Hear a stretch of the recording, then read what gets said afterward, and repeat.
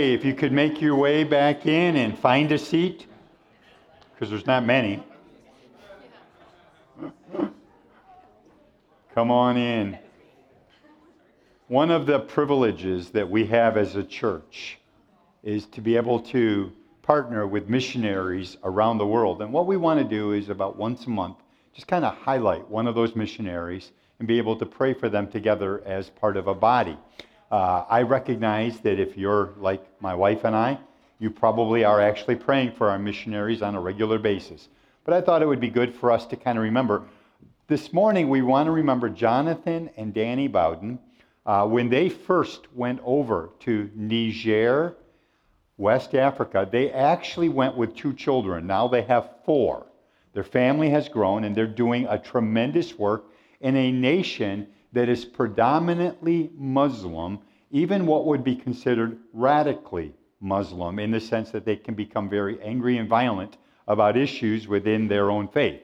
So we want to be able to pray for them, and these are the things that they've specifically asked us to be praying about. We contact them, we stay in contact with them regularly, but we specifically contact them asking that they would let us know what they would like.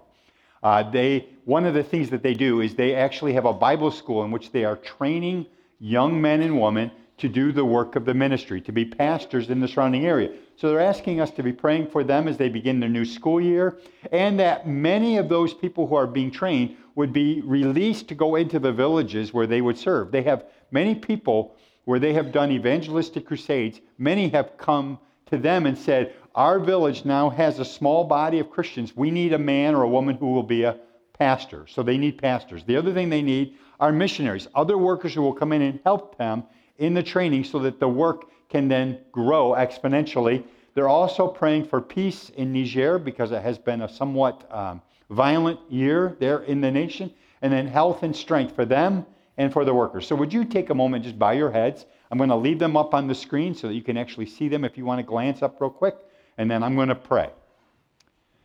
Father, I thank you for Jonathan and Danny and their whole family. Thank you for the depth of their faith and the sincerity of their servanthood. Lord, as we have been able to join with them over these years, every time I'm with them, I am more and more convinced that this family just is an amazing family, does a great job serving you and serving the kingdom of God. So we pray, God, your blessing upon them as they begin their new school year. We pray, God, that your hand would rest upon them and that there would be many who would come to be trained, and that they would not only receive knowledge, but there would be an impartation of your presence and of your grace. And we pray for many of them to be released back into the field to serve, to lay down their lives for the sake of the gospel, to raise up many within that nation who will be Christ followers.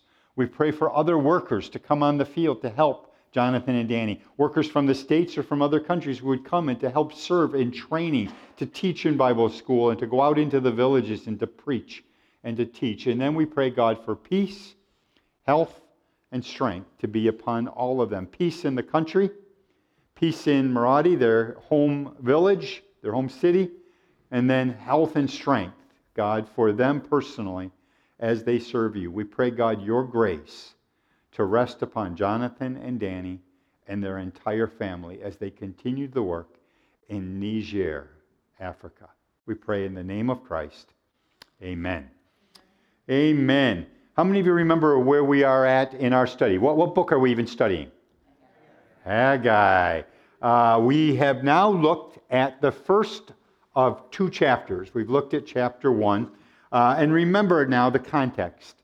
These were a people that probably, if you were to have asked them, would have said they felt like they were living under a curse.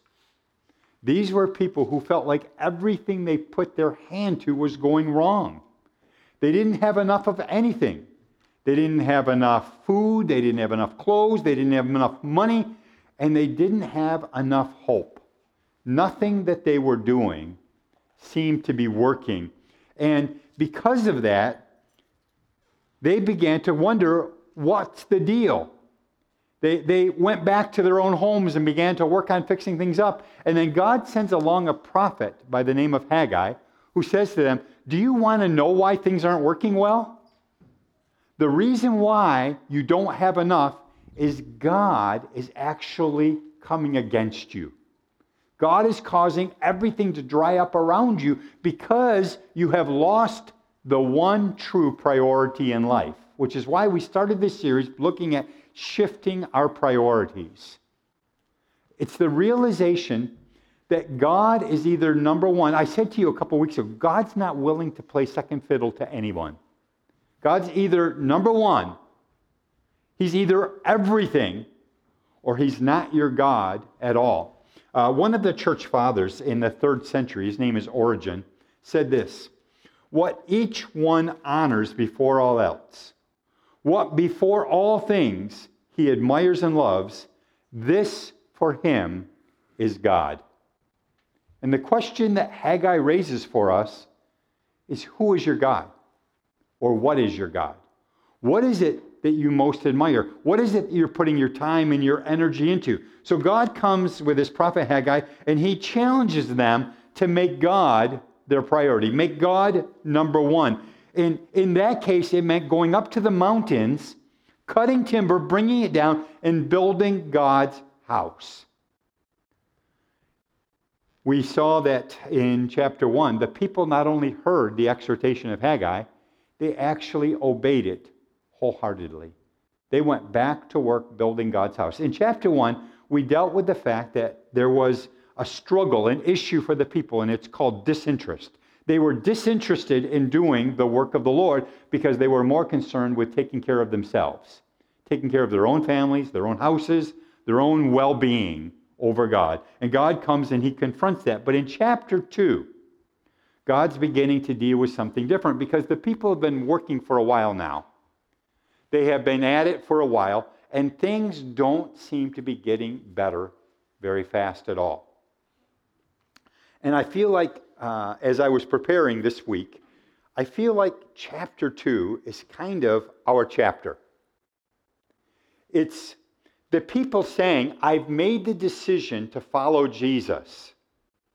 I've made the decision to make God my priority, to make God number one in my life, but things don't seem to be going better. In fact, sometimes things seem to be going worse. I've made the hard decision. You know, maybe for you, it's the hard decision about your marriage. You know, in this culture and in this society, even within the church, it's really easy just to give up on your marriage. But you've made the hard decision to stick with your marriage, to try your best, but it seems like no matter what you do, it doesn't seem to be getting any better. Maybe for you, you've decided to stop lying to Uncle Sam and actually fill out your taxes morally. You actually aren't claiming things you shouldn't be claiming, and you're only claiming those things you should. You've decided to be a better citizen. And yet it seems like no matter what you do, between the federal government and Governor Cuomo, more and more of our money is being taken. It doesn't seem like things are getting any better. You can't save anything.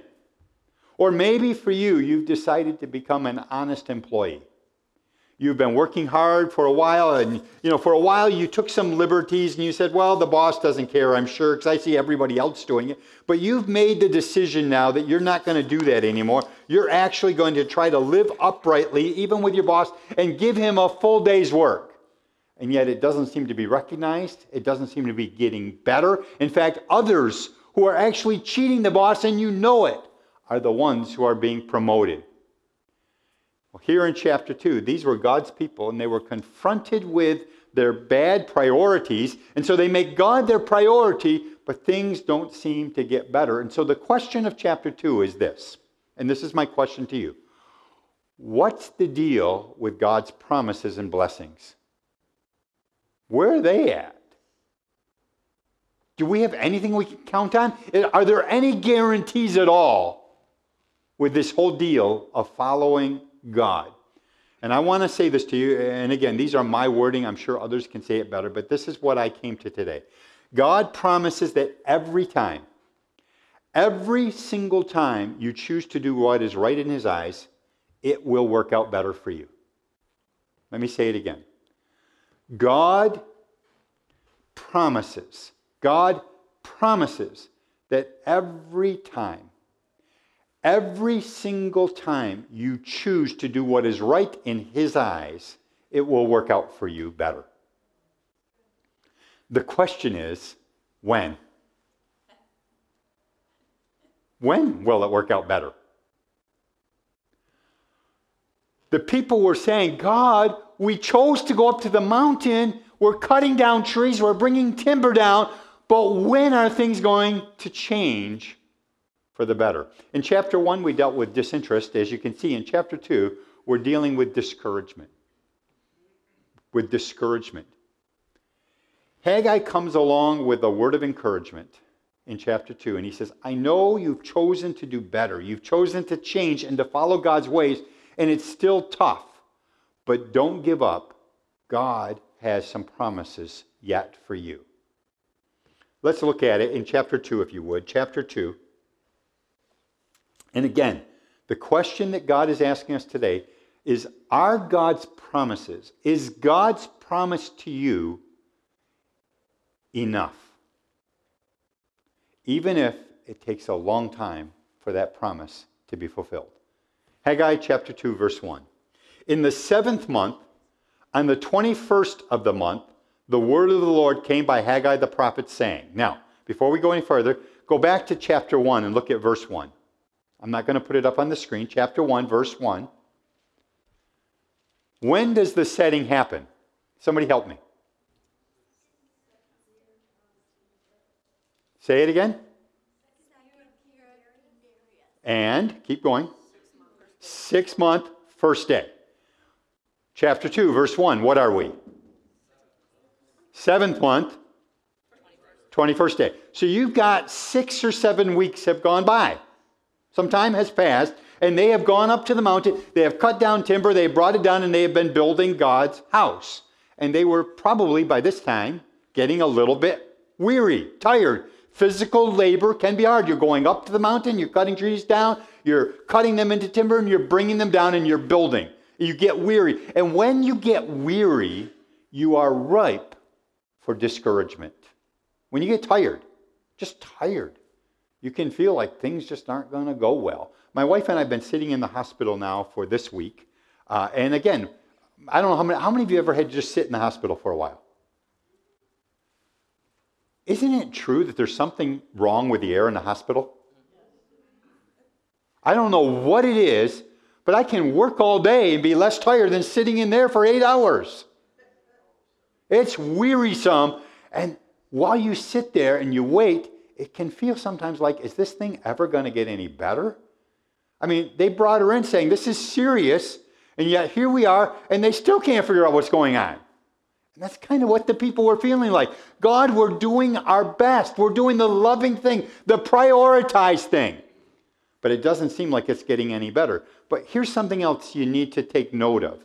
When it talks about the 7th month and the 21st day, that would make it the 7th day of one of their major feasts called the Feast of the Tabernacles.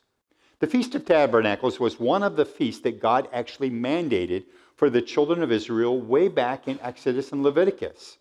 It was one of the 3 main feasts that every Jewish person had to attend to. And basically what it was the recognition that when they were in slavery in Egypt, God came and rescued them, but they had to walk through the wilderness for 40 years to get to their promised land. And for 40 years, they basically lived in tents. So God established this feast, this celebration, to remind them that they used to live in tents. So it's also called the Feast of Tents. But also to remind them that God had rescued them. So this is all about God's mercy. The fact that you're a sojourner in the land. This world is not your home. You need to remember that. And that's what this whole feast was about. So while they come and they're working on the temple, they also had this Feast of Tabernacles, a reminder that God had come out of his mercy and kindness and he had rescued them. But at the same time the Feast of Tabernacles was going on, they also had a concurrent feast called the Feast of Ingathering. At the beginning of the year in the spring, they had another feast about the planting of their crops. But now it's all about harvest. This is about God's abundance and God's provision, God's kindness to them that they would have enough. So here they are. They've been in a land where there's been a drought. God has dried up everything. And it takes a while for that to get undone. But they've been serving for 6 or 7 weeks, and things don't seem to be getting any better. And they're beginning to wonder.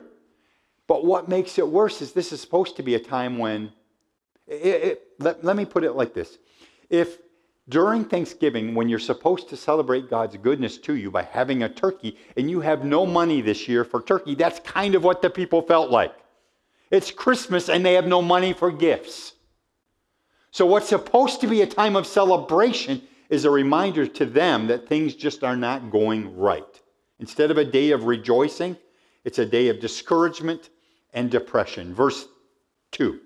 Speak now to Zerubbabel, the son of Shealtiel, governor of Judah, and to Joshua, the son of Jehozadak, the high priest, and to the remnant of the people, saying, Who is left among you who saw this temple in its former glory? And how do you see it now? In comparison with it, is this not in your eyes as nothing? Now, he's talking about the temple, which is starting to be rebuilt. But remember, these people had been in captivity for 70 years. So many of them had never even seen Solomon's temple. But there were some old-timers that were still around. There's always some old-timers that tell you about the good old days. You know what it used to be like when they used to walk uphill to school every day, both ways, in 6 feet of snow? There's always those old-timers that while the work's going on, they're muttering under their breath, saying, this thing doesn't look anything like what it used to look like. There's no way with us that it's ever going to get done. And so they're stirring up a level of discontent, so much so that God comes to the prophet and says, does this seem like nothing to you? He's heard their mutterings.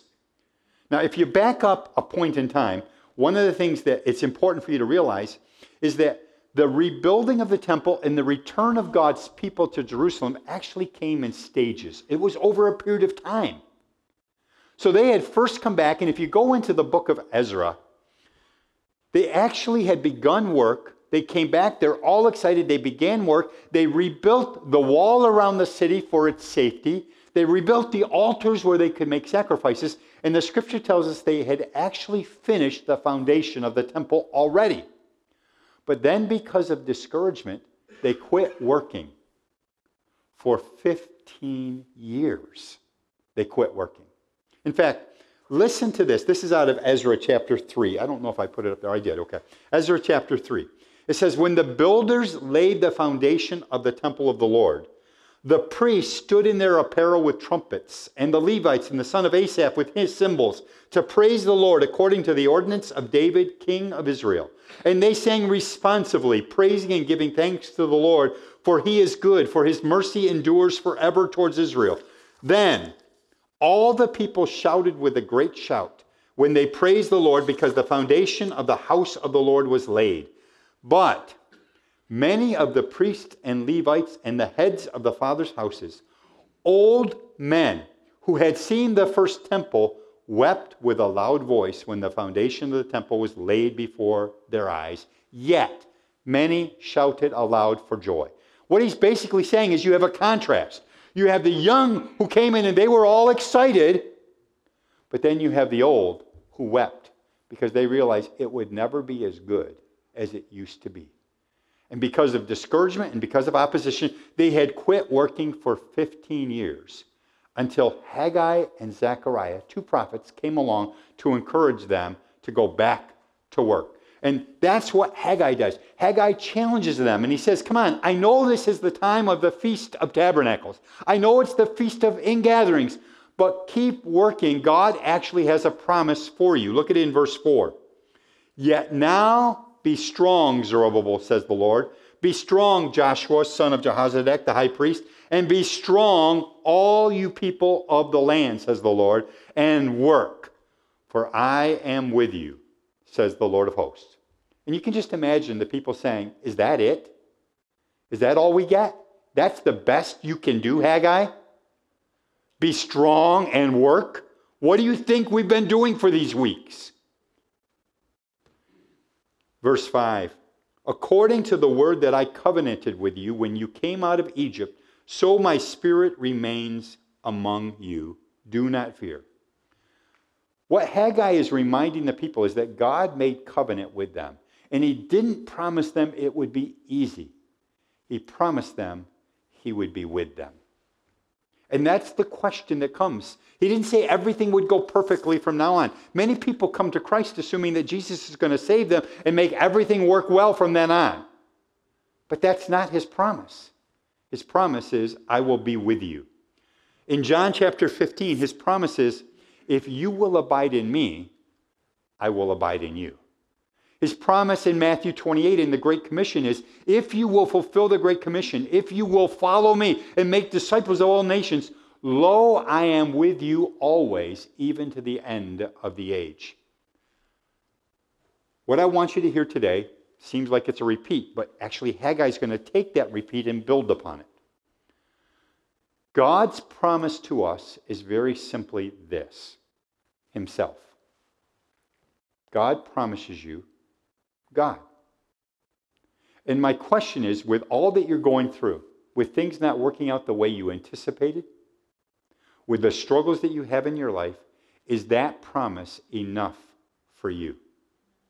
His reward for following him, his compensation for leaving all and going after him, is him. Is that enough for you? You know, some of you started coming to church because you like the music. I've had people tell me that. The reason why we come to this church is when we first walked in the door and we saw you had a drum set center stage, you have a keyboard, you have guitarist, lead guitarist, rhythm guitarist, you have it all going and they sing pretty good. We come to church because we love the music.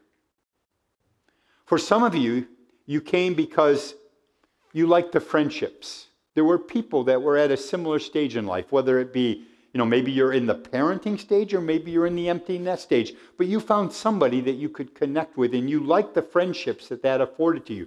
Some of you even came and have told me you liked the preaching once in a while. Some of you came because you came at a time in which you needed assistance and the church reached out and helped you in some way. And so you started coming to the church because, again, you got something out of it. You got friendships, or you got good music, or you got preaching, or you got assistance, whatever it is, you got it all. But down in the depths of your being, there is this underlying question. Ultimately, what do I get out of all of this? I've given up all to follow Jesus. What do I get? If I choose to follow Jesus with all my heart, is he going to change all this stuff that's been going on around me? That I don't like, that I'm uncomfortable with, that I'm unhappy with? Is he going to make it all right? I know I was listening to a friend recently who said something like this. And again, I'm sure I'm not getting the wording right, but it was something like this. I understand a relationship with the maker of heaven and earth. I understand he's the Redeemer and he saved me from my sins. But what else do I get out of it? That's what he said. You don't get it if God's not enough. Because ultimately, that's his promise to you. That's his only promise to you, by the way. He doesn't promise you other stuff. He doesn't guarantee you other stuff. He promises you that. You get him. Some of you came to Christ because you didn't want to go to hell. That's why I came. Somebody preached and I got scared of going to hell, so I came to Christ. Some of you got saved because you wanted your sins forgiven and you wanted to go to heaven. And that's what you feel like you get out of it. I get my sins forgiven. All of that might be true. I'm not arguing it. Although I got to admit that at my age in life, at my stage in life, I don't even know what heaven's going to look like anymore. I used to think it was a bunch of people floating on clouds playing harps and eating forever. I don't know what that's going to look like anymore. I hope it doesn't look like that, honestly. I hope it's a little bit more fun, a little bit more active. I'd like to do something. But regardless of that, there are people who come because they want immediate benefits. I want something out of this, and I want it right now. What's in it for me here and now? I've been pastoring a long time, and I have people come into my office, and although they might not use these exact words, they say something like this: if I follow Jesus and am the kind of person I should be, will God fix my marriage? If I smile more often and make the foods that he likes, and I don't argue over him watching football, will you make my husband come back to me? If I stop yelling so much at home and actually help in the kitchen and hold her hands when we walk through the mall, you know, the thing every guy hates, if I do that, will you make my wife love me? In other words, whether we admit it or not, many of us are trying to make bargains with God. We're saying, if I do this, will you give me that? Well, what about my kids, Pastor? Won't God, didn't he promise that he would do my kids? No, the promise is God. God. Just God. Can't control your kids. There's a lot of things I would love to give you as a guarantee. But I think the best guarantee is the guarantee that God gives us in Haggai. God says, I will give you me. I will be with you. And the question is that enough? I've had people say, if I'm really good and I quit smoking and drinking and swearing, will God finally make me healthy? I don't know. He doesn't promise that. He promises you himself. Is that enough for you? Sometimes I hear people talking about God failing them, that they're disillusioned with God. But in order to be disillusioned with God, you have to first have an illusion about God. Do you know the one true God and what he has declared in his word? God is the one who said, in this world you'll have tribulation. You're going to have struggles in this world. But be of good cheer, I have overcome.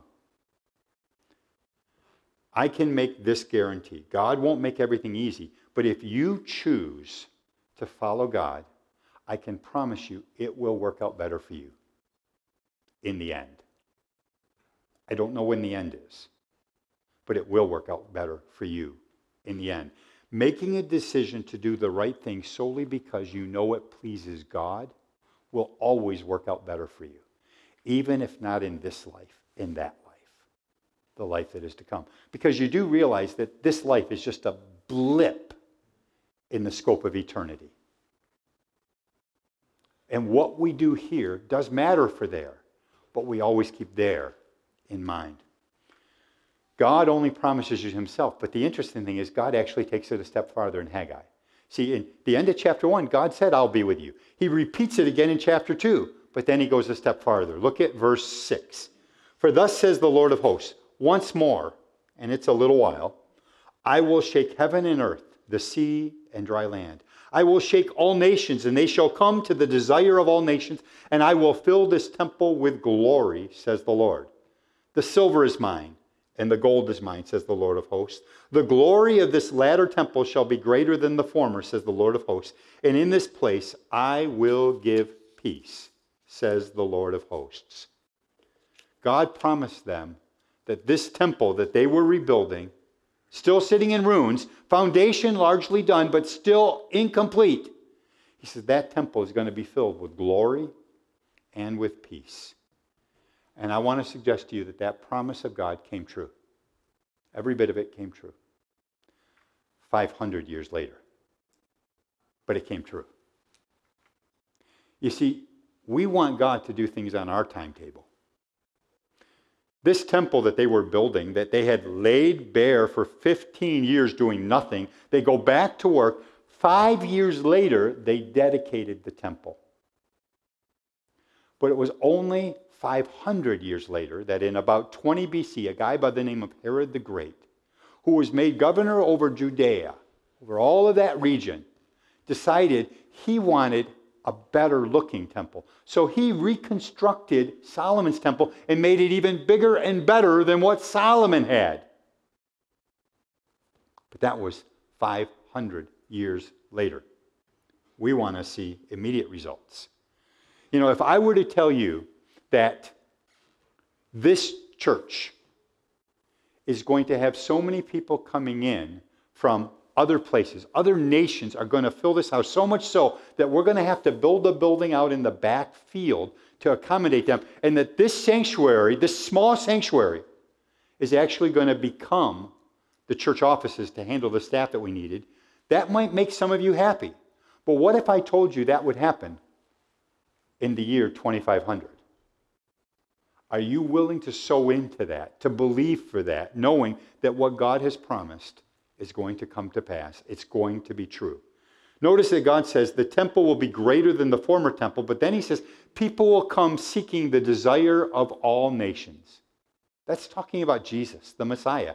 So that ultimately the fulfillment of God's promise is fulfilled in Jesus himself, who was the glory of God, who came and filled the temple. In fact, the ultimate fulfillment doesn't occur until the end of all time. In Revelation, it says this, Revelation 21, I saw a new heaven and a new earth. For the first heaven and the first earth had passed away. Also, there was no more sea. Then I, John, saw the holy city, New Jerusalem, coming down out of heaven from God, prepared as a bride adorned for her husband. And I heard a loud voice from heaven saying, Behold, the tabernacle of God is with men, and he will dwell with them, and they shall be his people. And God himself will be with them and be their God. And God will wipe away every tear from their eyes, and they shall be no more death, nor sorrow, nor crying. There shall be no more pain, for the former things have passed away. I saw no temple in it, for the Lord God Almighty and the Lamb are its temple. God has promised the temple will be filled with his glory, and it will be. But what we get is his presence. I don't know what you're looking forward to in heaven. I don't know. I've had people say to me, I can't wait until my body is healed and I can do whatever. I want to find out if you can fly. I've had people say all kinds of things over the years. But the thing that's going to matter the most to us is him. He is the center of it all and always has been and always will be. Till God be God in all. I know that for some of you today, you're here and you're struggling. Maybe you're struggling with physical sicknesses, issues in your own body, disease, infirmity. I want to say to you, it won't always be like that. Some of you have lost loved ones just in this last year, and you're sorrowing and you're grieving. But there will be a day when your sorrow and your grief will be put away. That's God's promise. Every night, when Karen and I lay down, I shouldn't say every night. I would say 99.9% of the time, because there's always that one odd night when I am so tired, I just don't have it in me. I just say, God, you know. But generally speaking, every night we pray for you guys. We pray for our kids. We pray for our kids and our grandkids by name. And some of them are struggling with some physical things. Some of them are struggling with decisions that need to be made. We pray for you guys. We go through a list in our minds. And every once in a while, we'll take one away because they're seeming to do better for a while, or we'll add one as they have need. We pray for the different ones in the church, for Catherine, for Judah, for Frank and Connie, and Art and Jean and their struggles, for Ashley, for Chelsea. We pray for all of them, for you guys on a regular basis, knowing that you have physical challenges. And we want God to touch you. But most of all, we pray that God would be with you, that you would know the reality of God's presence, his peace, and his glory. I can't promise that you'll get better. Not on this side, but I can promise you his presence. That you can know the nearness of the living God. I can't promise everything in your life that you have been struggling with will go away, because now you've made the decision you're going to actually live right. I can promise you that if you will choose to follow him, you will get him. You will get God's presence. Paul says, I consider that the sufferings of this present time are not worthy to be compared with the glory which shall be revealed in us. It's the recognition. We go through stuff. The old hymn that we used to sing years ago went like this: turn your eyes upon Jesus, look full in his wonderful face, and the things of earth will grow strangely dim in the light of his glory and grace. That's what this is about. That's what Haggai's about. It's saying, all of your New Year's resolutions, all of your commitments to go to the Y and work out, all of that stuff that you're going to get better at, ultimately doesn't mean a thing if God is not first and foremost your priority. As Christians, most often I hear Christians say things like, well, yeah, God is number one. God's number one. And then my marriage is number two, and my family is number three, and my health is number four, and then my work is number five. But I want to suggest to you that at the point where you feel like you have the authority to determine number two, you have just usurped number one. Because ultimately, God is either one and all, or he's not your God. God's the one who gets to determine your daily priorities.